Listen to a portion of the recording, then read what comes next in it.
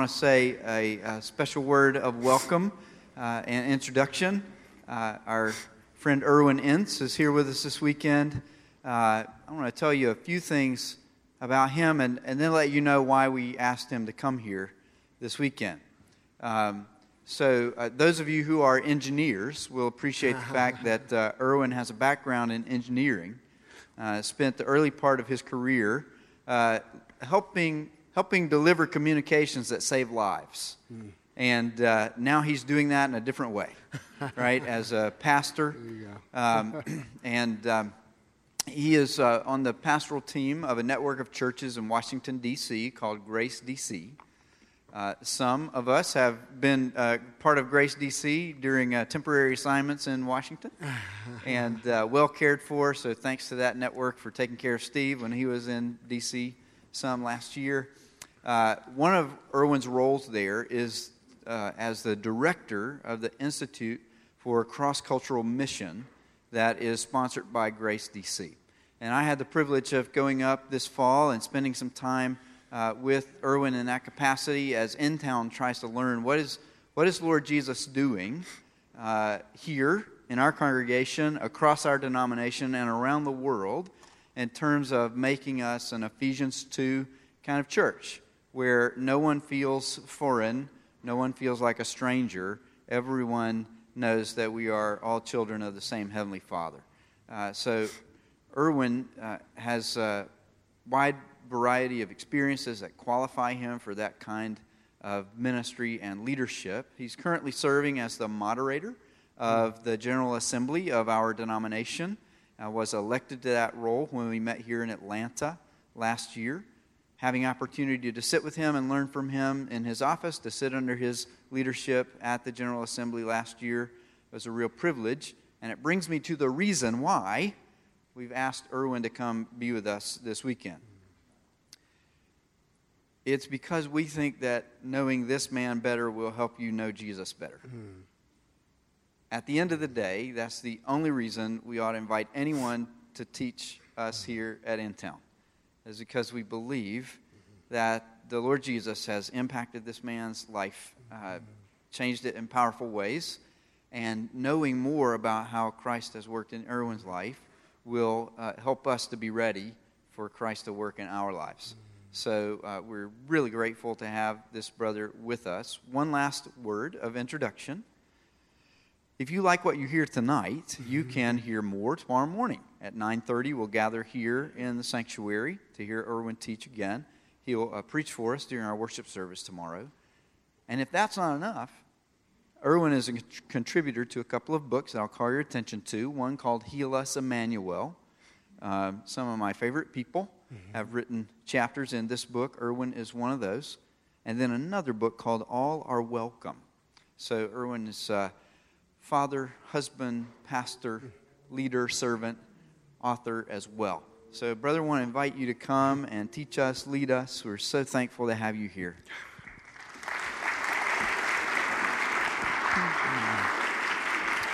Can somebody take a picture of that? Because for a second I felt taller than Erwin. Oh, good evening, InTown Church. Okay, let me try that again. Good evening. Good evening. All right. Yeah, it's a joy, really, to be with you all this weekend.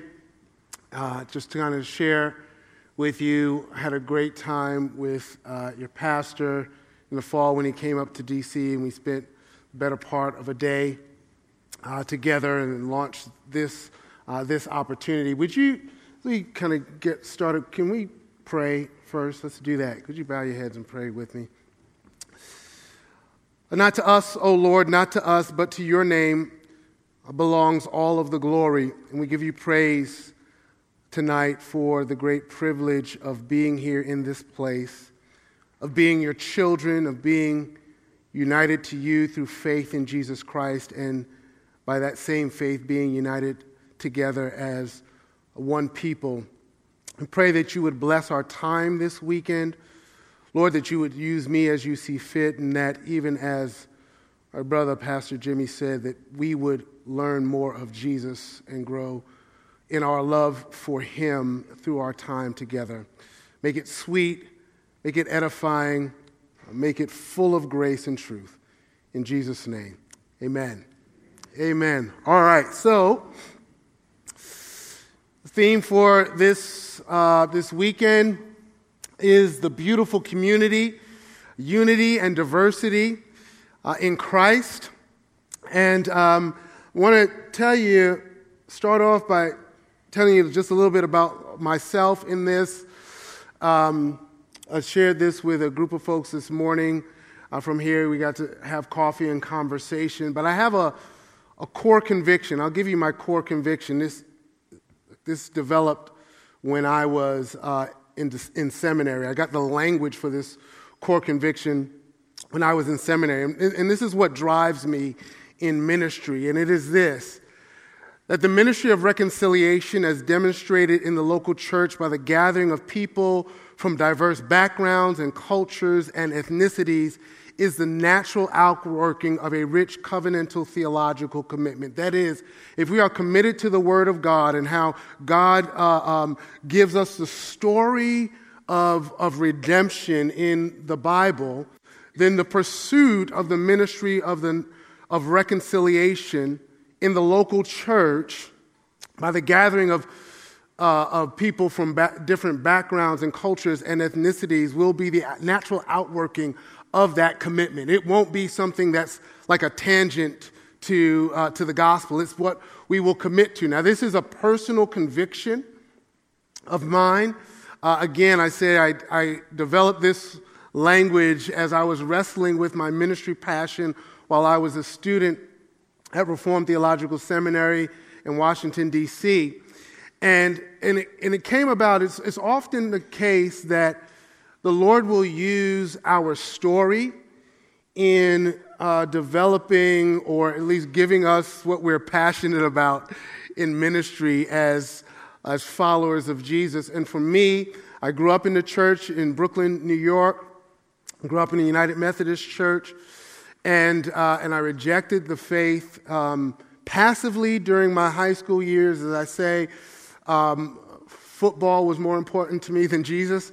And so by the time I got to college, I began studying electrical engineering at City College of New York, which is in Harlem, part of the City University system.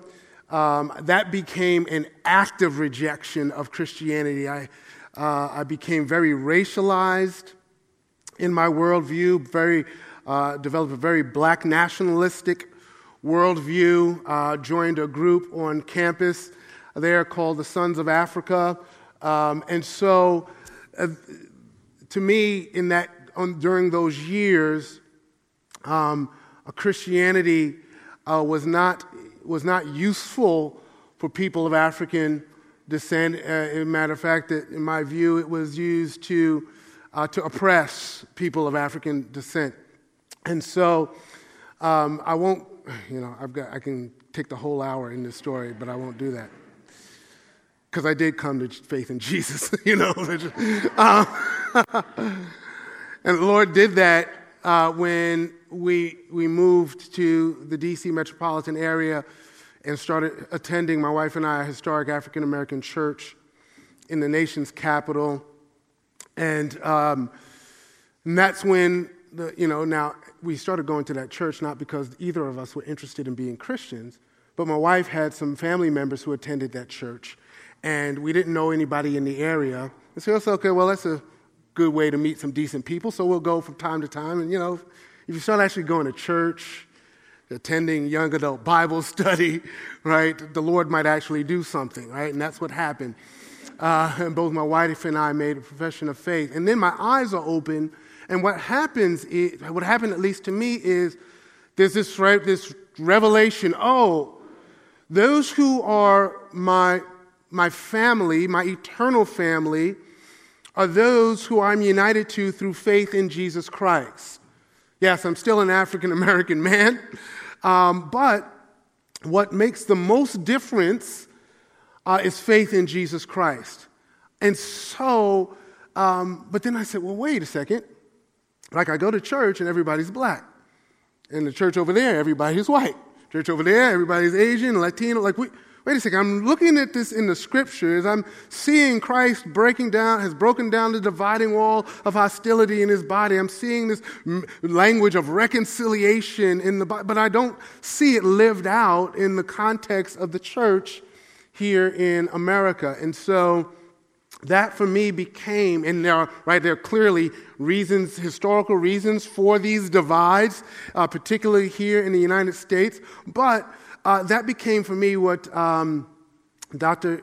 King called a divine dissatisfaction. Like, what do you see in the church or in the culture and society that doesn't align with the heart of God, with the Word of God, and God gives you this sense of a divine dissatisfaction about it, and you have to press into it. And that for me became this really lived out application of the ministry of reconciliation. And so that's what I live to proclaim whenever the Lord gives me opportunity. And so that's what I'm going to share with you all this weekend. And so in these times together, three things we're going to talk about in the beautiful community, unity and diversity in Christ. We're going to talk about the God that we image. We're going to talk about the image of God. And then thirdly, we're going to talk about beautiful community. And so the God we image is the topic for this first session. We'll have our break for dinner, 5-ish, right? There's somebody talked about in-town time, right? And then we'll return after we eat, right, and all the blood rushes from our brains to digest. We'll talk about, you'll have to promise to stay awake. We'll talk about the image of God. The image of God in us, and so, or even us as the image of God. And then the primary emphasis tomorrow morning is going to be on what I call a beautiful community. Really, we're going to talk a lot about beauty this weekend, and that's how we're going to start. Here it is, the God that we image. Right? Who is this God that we image? And I have, over the past couple of years, really been reflecting on the concept of beauty. And this is, I really don't know why that is, but as someone who is an engineer by profession, I didn't have a whole lot of time. I don't have that kind of creative arts mind that performers have, those who are able to write beautiful poetry and music and paint beautiful portraits and pictures. But God has just kind of captured me in the past couple of years on the reality of the fact that He's beautiful. That the God we image is beautiful. And what do I mean by that? What is beauty? Now, why do I have a picture here of some camels when talking about beauty? That's because there was, a year ago, there was a huge scandal in Saudi Arabia. This picture comes from Saudi Arabia. It's a huge scandal, and the scandal was over the disqualification of a dozen camels from the camel beauty contest there that they held at the beginning of the year. They found that a veterinary doctor, had injected a number of these camels with Botox to make them appear more attractive. And so it said in the article, the clinic was surgically, in addition to the injections, reducing the size of the animal's ears to make them appear more delicate. They used Botox for the lips, the nose, and the upper lips, and the lower lips, and even the jaw. It makes the head more inflated so that when the camel comes, it's like, oh, look at how big that head is. It has big lips, a big nose. And so, well, obviously the camels didn't go themselves, right, for this procedure. But, this is big money. At these contests, there were up to $57 million in prizes awarded at these pageants. And so, we're not likely to run across any camel beauty contest here in the good old US of A. Right? But we do know what it's like to commodify beauty. We do know what it's like to parade people across a stage and make a value judgment on them based on their aesthetic appearance and to determine whether or not they meet a standard of beauty that we have in our own minds. So we do know what it's like to commodify beauty. And so what really is beauty? I want to say there are three things I'll get to eventually after this slide that really do characterize beauty. Beauty, as it stands, is an attribute of God, but I think it's one that's beneficial for us to dive into and to study as we consider God's nature and the nature of the humanity that images him. Because spoiler alert, we're going to be talking eventually about beautiful community. And when we do that, we're talking about us, right? But we're starting with the God who is beautiful. And so how should we define or describe beauty? Is it simply a subjective thing? You know it when you see it? Is it that beauty is simply in the eye of the beholder?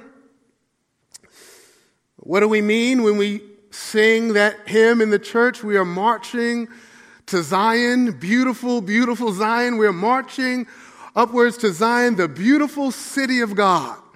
What do we mean when we sing that in the church? I am taking this from, really, I think it originates in St. Thomas Aquinas.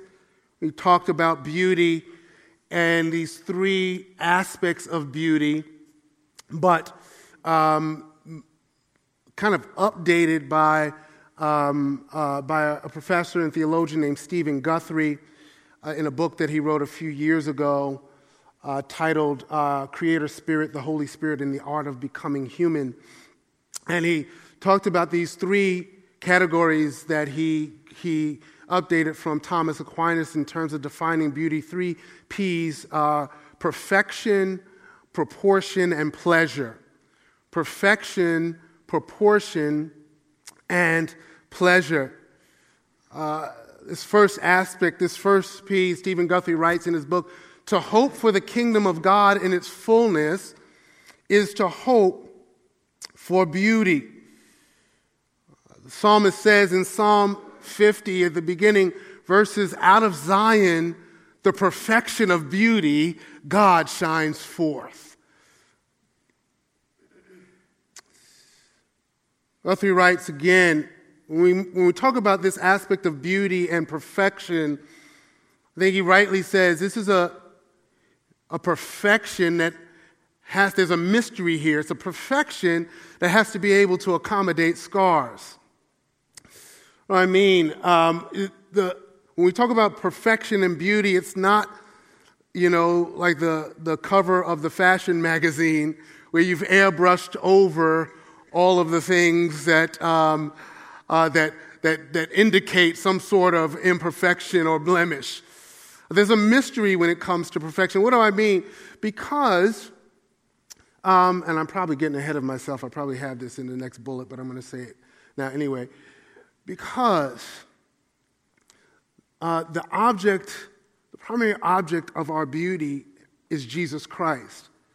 And Jesus, as we sing in the hymn, those scars, those wounds yet visible above are in beauty glorified. That Jesus, in his resurrected, glorious, ascended body at the right hand of the Majesty on high, still bears the marks of crucifixion.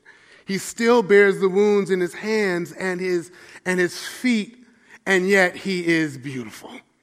And so in this mystery of beauty and perfection, it's one that can accommodate scars. And then the second P is a proportion. What do we mean by that? Esther Lightcap Meek, she's a philosophy professor. She wrote a book on love, Loving to Know. She's a Christian, and she talks about the new creation, the new heavens and the new earth. And she says the new creation will be beautiful because there will be harmony and right relationship between God and humanity, among all that God has made. Each thing will be most truly what it is, and what is more and amazing, the utterly distinct character of each being will contribute to the beauty of the whole. This idea of proportion, of right ordering, of harmony, of things functioning the way they ought to be. There's a biblical word for that, shalom, of wholeness, of everything being the way it ought to be, is a characteristic of beauty. And this idea, this reality of proportion and right ordering and harmony is true of God first. And then the third P is pleasure. Simply put, beauty delights.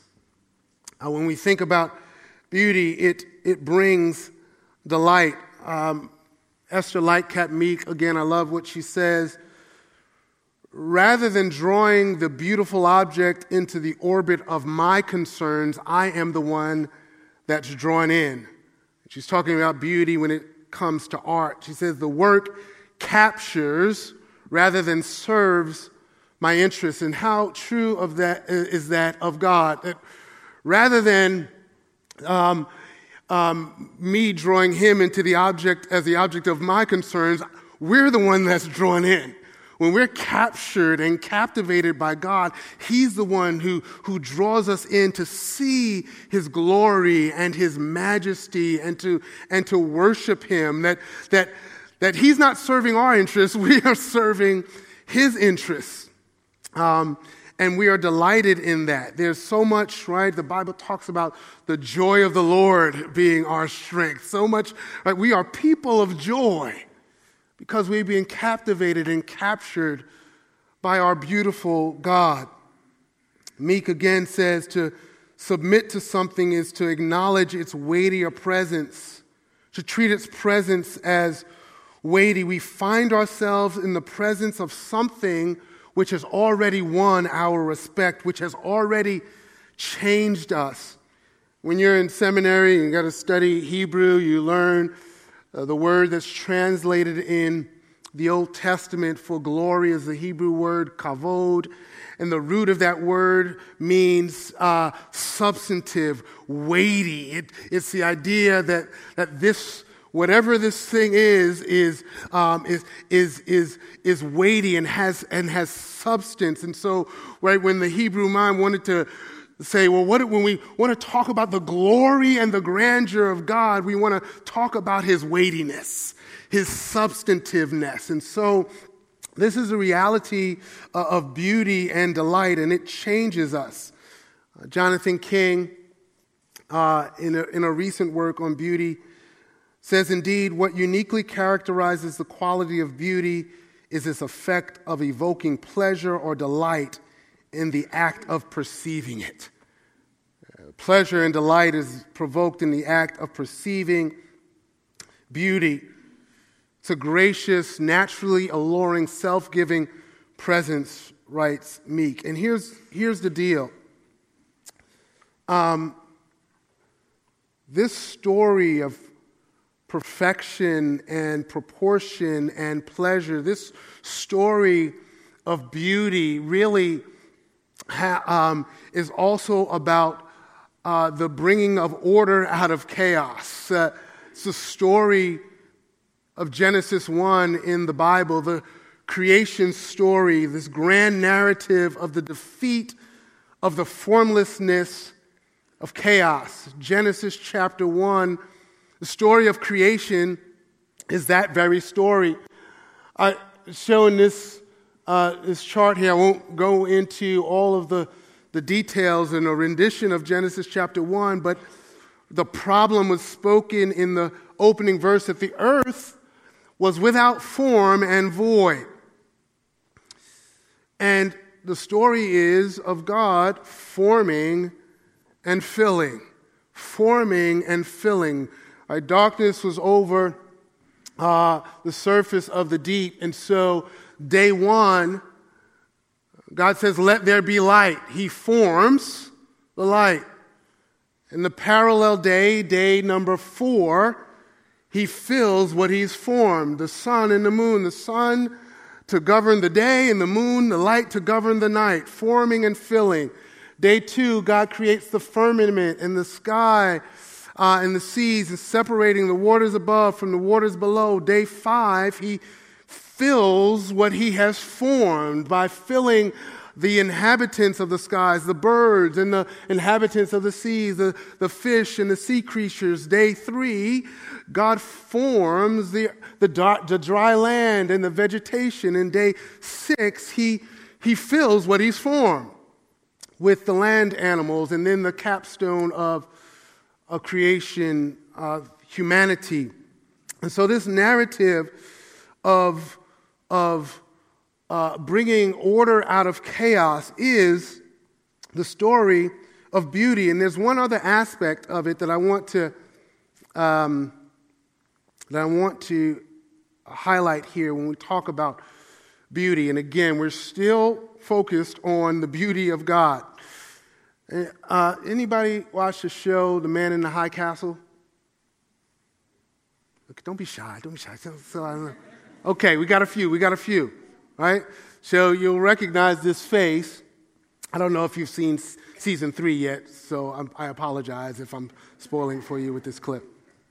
But right, the story in this show on Amazon Prime, The Man in the High Castle, is really right. What would particularly the United States be like if the Allied forces had lost World War II?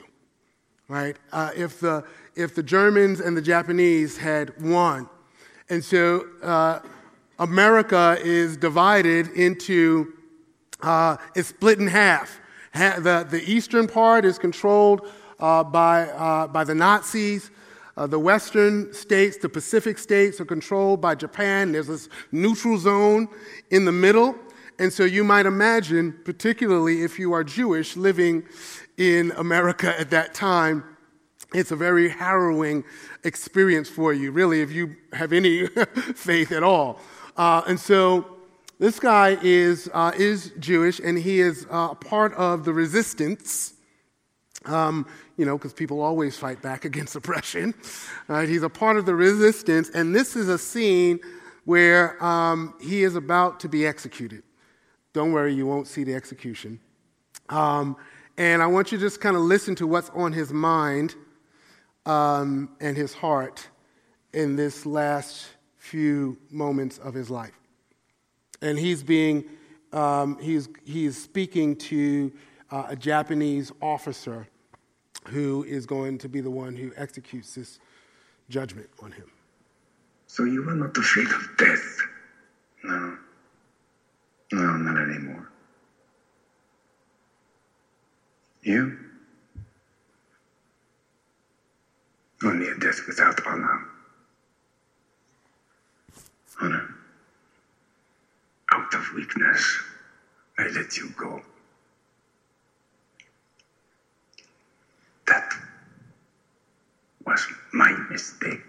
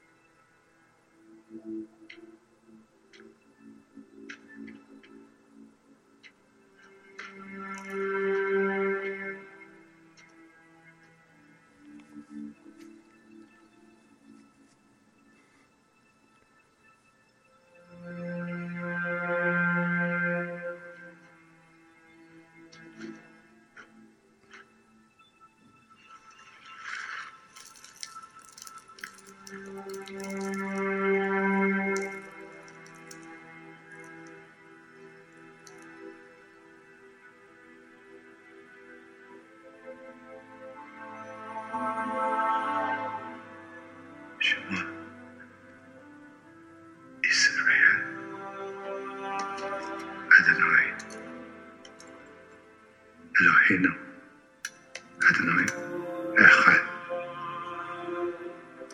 Shema Yisrael Adonai Eloheinu Shema Yisrael Adonai Eloheinu Adonai Echad Shema Yisrael Adonai Eloheinu Adonai Echad. Yeah, I stopped it there because it's about to get gruesome. Right, what is he reciting there? The Shema, right? The Shema, Deuteronomy chapter 6, right? Shema Yisrael. Hear, O Israel, the Lord our God, the Lord is one. Hear, O Israel, the Lord our God, the Lord is one. You shall love the Lord your God with all your heart and with all your soul and with all your might. This confession of the people of God from the earliest days, even till now in the new covenant people of God. The Lord our God, the Lord is one, and we'll be able to come back to this a little bit later tomorrow morning and see how this is still our confession and how it still plays a role in how we think about life as the people of God. But this aspect of the oneness of God, right, is not simply, it is at least a declaration of monotheism, but it's more than simply just a declaration of monotheism.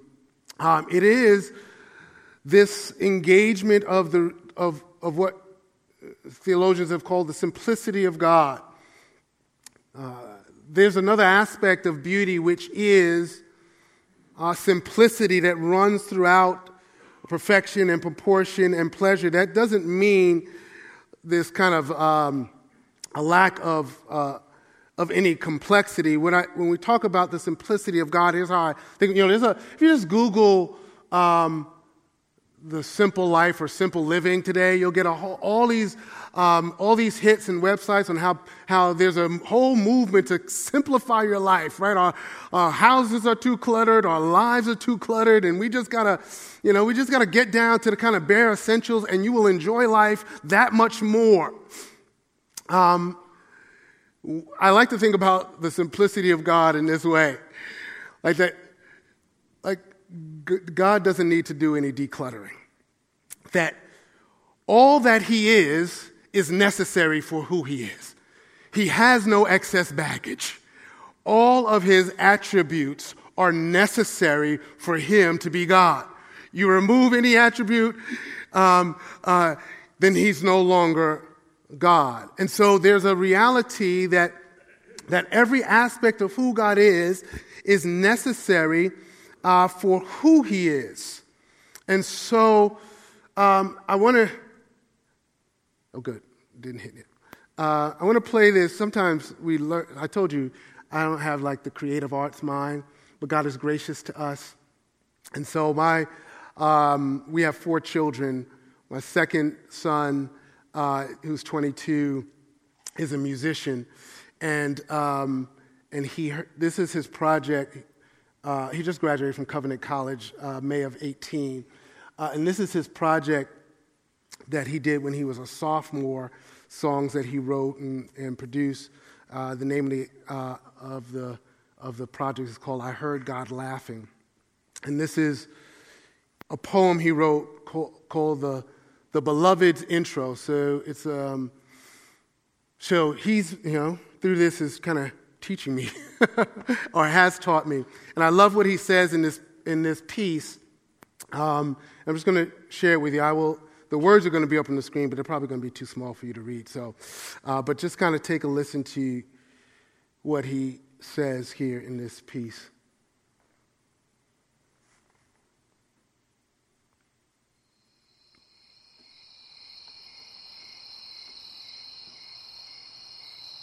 The sky tonight has a certain elegance to her. The second great light has provided a unique kind of brightness, one through which seems to have God intentionally reaching out to his lovers. As I look up, clouds suspended in perfect bliss part, and the light appears to have centered on me. The beauty of God's masterpiece had me paralyzed. It's almost as if the beloved was saying, "Stop and look." There was so much beauty to be found in simplicity.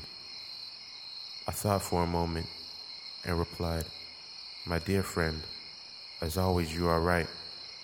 There is enough beauty in this one night to keep me infatuated until I meet you face to face."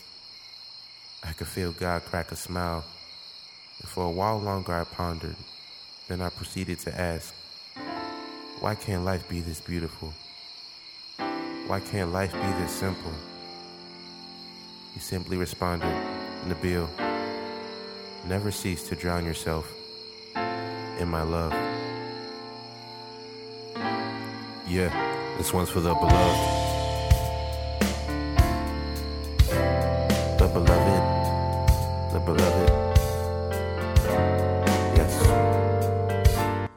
Sorry to cut it short, but it's a good song. This is my 19-year-old son teaching me about beauty and simplicity. Stop and look, he said. There's so much beauty to be found in simplicity. The beauty of God's masterpiece, he said, had him paralyzed.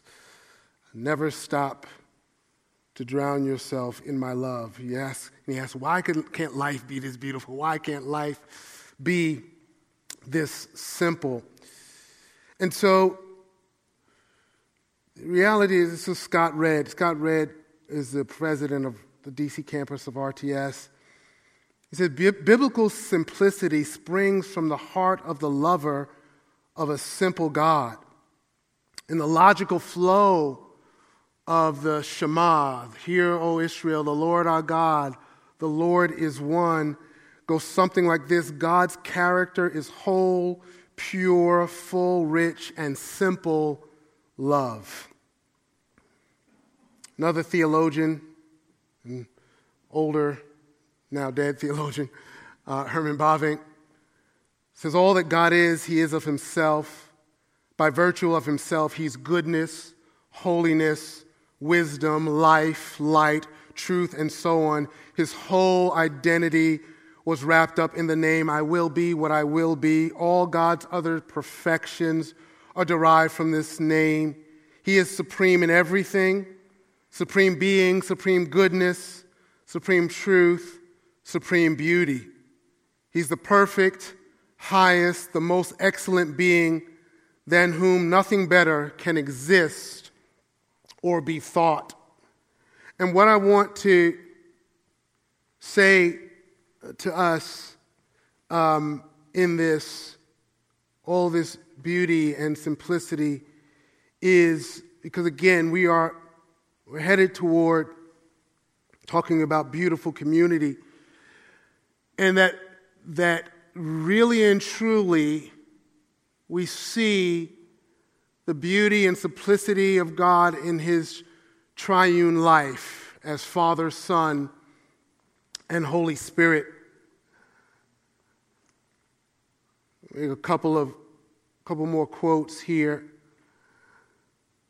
All the attributes of God, as well as all of his other attributes, come alive and become real as a result of the Trinity. Apart from it, they're mere names, sounds, empty terms. As the attributes of the triune God, they come alive both to our mind and to our heart. Only by the Trinity do we begin to understand that God, as he is in himself, hence also apart from the world, is the independent, eternal, omniscient, and all-benevolent one. Love, holiness, and glory. The Trinity reveals God to us as the fullness of being, the true life, eternal beauty. This thing I want to emphasize is from that Herman Bavinck, the Dutch Reformed theologian I quoted from earlier, where he talks about the unity and diversity in God. God the Father, God the Son, God the Holy Spirit. He says in God, too, there is unity in diversity. Right? The Father is not the Son is not the Spirit, The Spirit is not the Father or the Son, yet there's one God, eternally existent in three persons. And he says in the case of creatures, being us, we see only a faint analogy of this unity. He says, among us, unity exists, but that's really only by attraction, by the will and the disposition of the will. I like to think about it this way. He says this is a moral unity that's fragile and unstable. All right, you can get people to be unified for a cause, but it never seems as though those things are permanent. Right? You can get, I don't know who's going to win the Super Bowl this year. Right? But whoever it is, that team will talk about how they were set their minds on the one goal, and we were all together on this goal for the whole season. Right? One goal in mind, together for this purpose, right? But the reality is that's a fragile unity, right? As soon as the championship is over, they go their separate ways, right? And so the reality is, he says, in God, both are present, absolute unity as well as absolute diversity. The most perfect kind of community, Bavinck writes, a community of the same beings. And at the same time, it results in the most perfect diversity, a diversity of divine persons. That we see beauty in the community life of the God that we worship, the beautiful community of the Godhead. Testimony throughout the Scriptures is that God is one.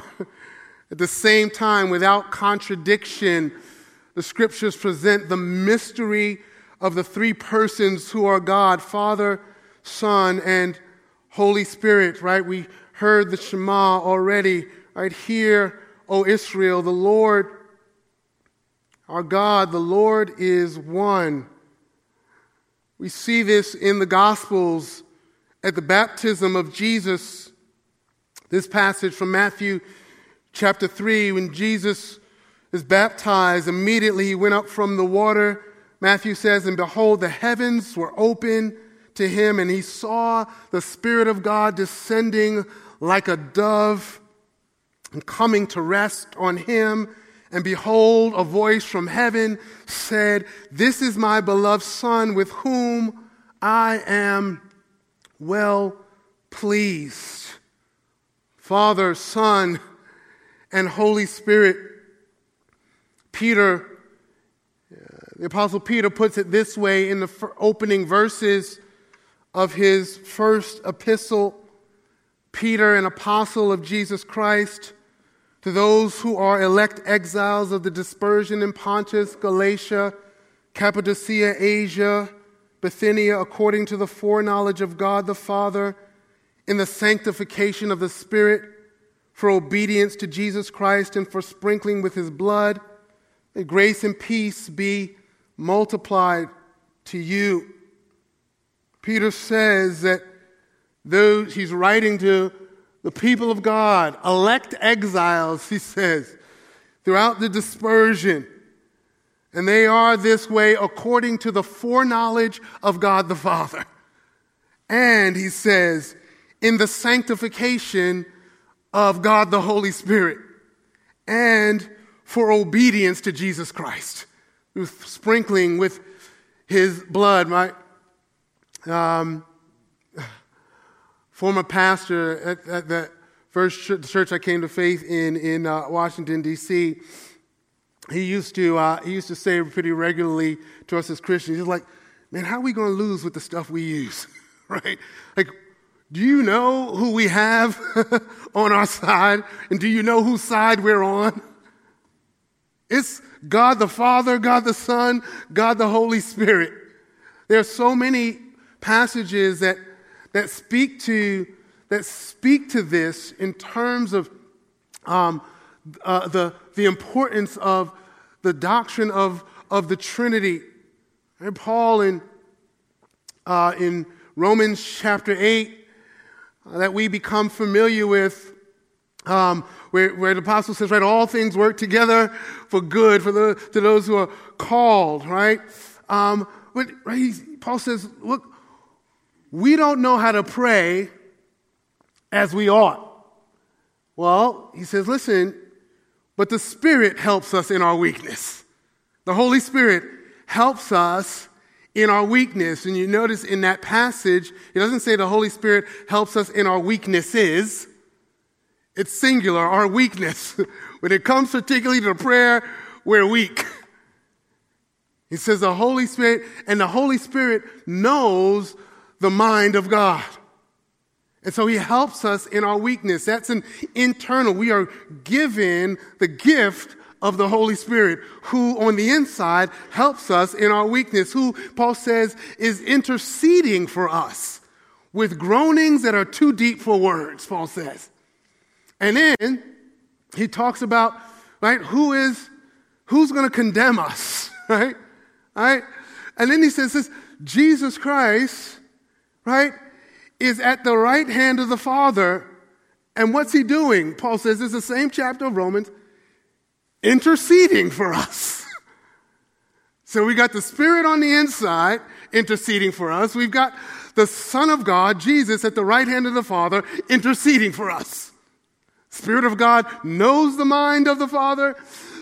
Jesus, the Son of God, has the ear of the Father. And so God, Father, Son, and Holy Spirit, as far, and I really am getting ahead of myself because I know I'm going to say this in my sermon tomorrow, but far from being this dry doctrine that we just kind of espouse, the doctrine of the Trinity, it is the heartbeat of Christianity. That the God that we worship is beautiful community and has eternally existed as Father, Son, and Holy Spirit. And so the beauty and the glory of our triune God is seen in his mutual glorification and communal life as Father, Son, and Holy Spirit. And a couple of quotes. This is another one of my favorite theologians, John Frame, who's not dead, he's still alive. He writes this in his book on the doctrine of God. He says, the concurrence of the three persons of the Trinity in all that they do is a profound indication of their unity. There's no conflict in the Trinity. The three persons are perfectly agreed on what they should do and how their plans should be executed. They support one another, assist one another, and promote one another's purposes. This intra-Trinitarian deference, this disposability of each to the others may be called mutual glorification. Can you get a hint of where we're going to be going eventually when we talk about beautiful community? That's what he says about the God that we image. Our beautiful God, Father, Son, and Holy Spirit. Right? In all that they do, right, that there's a profound indication of their unity. There's no conflict in the Trinity. Jesus says, I didn't come to do my will. I came to do the will of him who sent me. Jesus says in the Gospel of John, I will not leave you as orphans, right?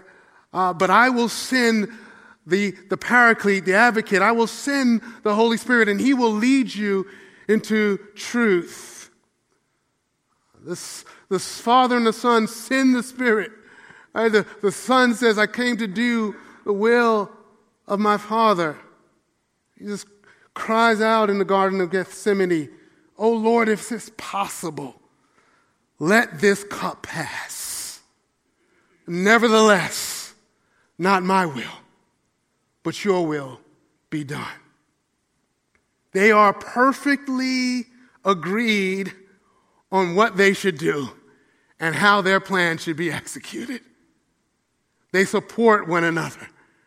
They love one another. They assist one another. They promote one another's purposes.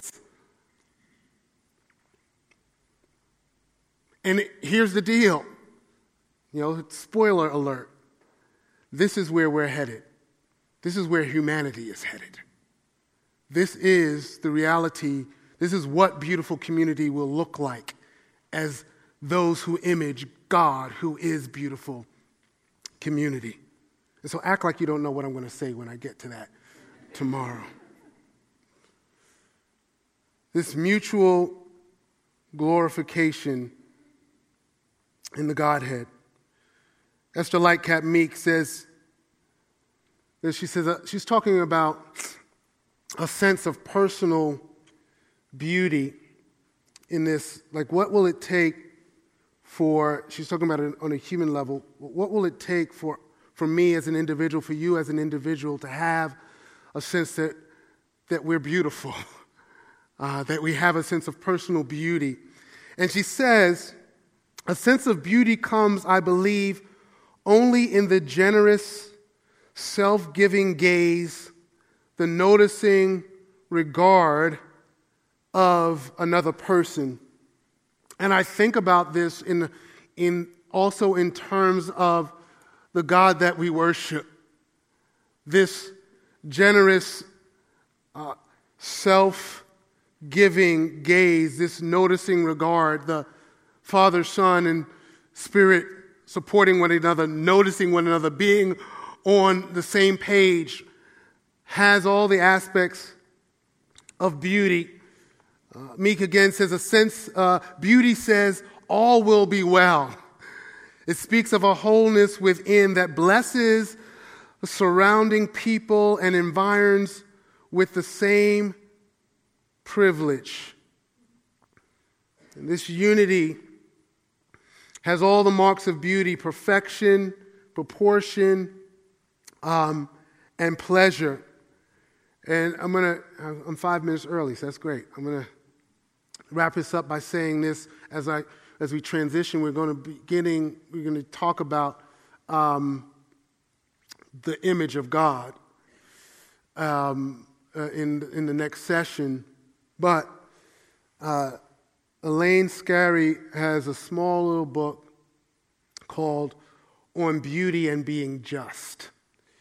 And it's just a profound little statement. She just says, beauty brings copies of itself into being. Beauty brings copies of itself into being. When we see something that's beautiful, we innately want to copy it. we innately want to see it replicated and reproduced. And we think about that with God. Beauty brings copies of itself into being. That statement from Meek that says beauty speaks of a wholeness within, that blesses surrounding people and environs with the same privilege. It's right. It longs to get out. It longs to be shared. It longs to be reproduced. And that's exactly what God did in making us. All right, I will wrap up there. I don't know if you can give me, if we want to do any interaction and Q&A, we can do some of that. I'm open to it. This first session was really, as you could tell, was really about laying a foundation for who God is. What does it mean for us to belong to God? What does it mean for us to worship God? What does it mean for us to be the image of God? And so we'll take a couple of minutes here and have some interaction if y'all would like. Great. So could we take a couple of questions before we break and have some food together? So wonder if someone has a question that they'd like to hear Erwin respond to. Yeah? It's about God's name. Mm-hmm. In the translation that you used, it said, I will be. Yes. Will be. Yes. I always heard, I am who I am. Yes, right. So question is, right, that's from Exodus 3. In the quote that I use, It is right when Moses is hemming and hawing about going back to Egypt. And he says, "Who shall I say sent me?" And the Lord responds is, "Say, I am has sent you." Right? I am who I am. And the reality is that Hebrew there can legitimately be translated as a present, I am who I am, or even as a declaration, I will be who I will be. And so most English translations do say, I am who I am, but it's an understanding that God is immense, right? And it's not that God changes, but it's, I am who I am. I will be who I will be. Essentially, you can't put me in your little box. I'm not going to let the Hebrews do that like the Egyptians do with their gods, right? You can't, we're not playing that game, right? I am who I am. I will be who I will be. Yeah. One in the back. Yeah.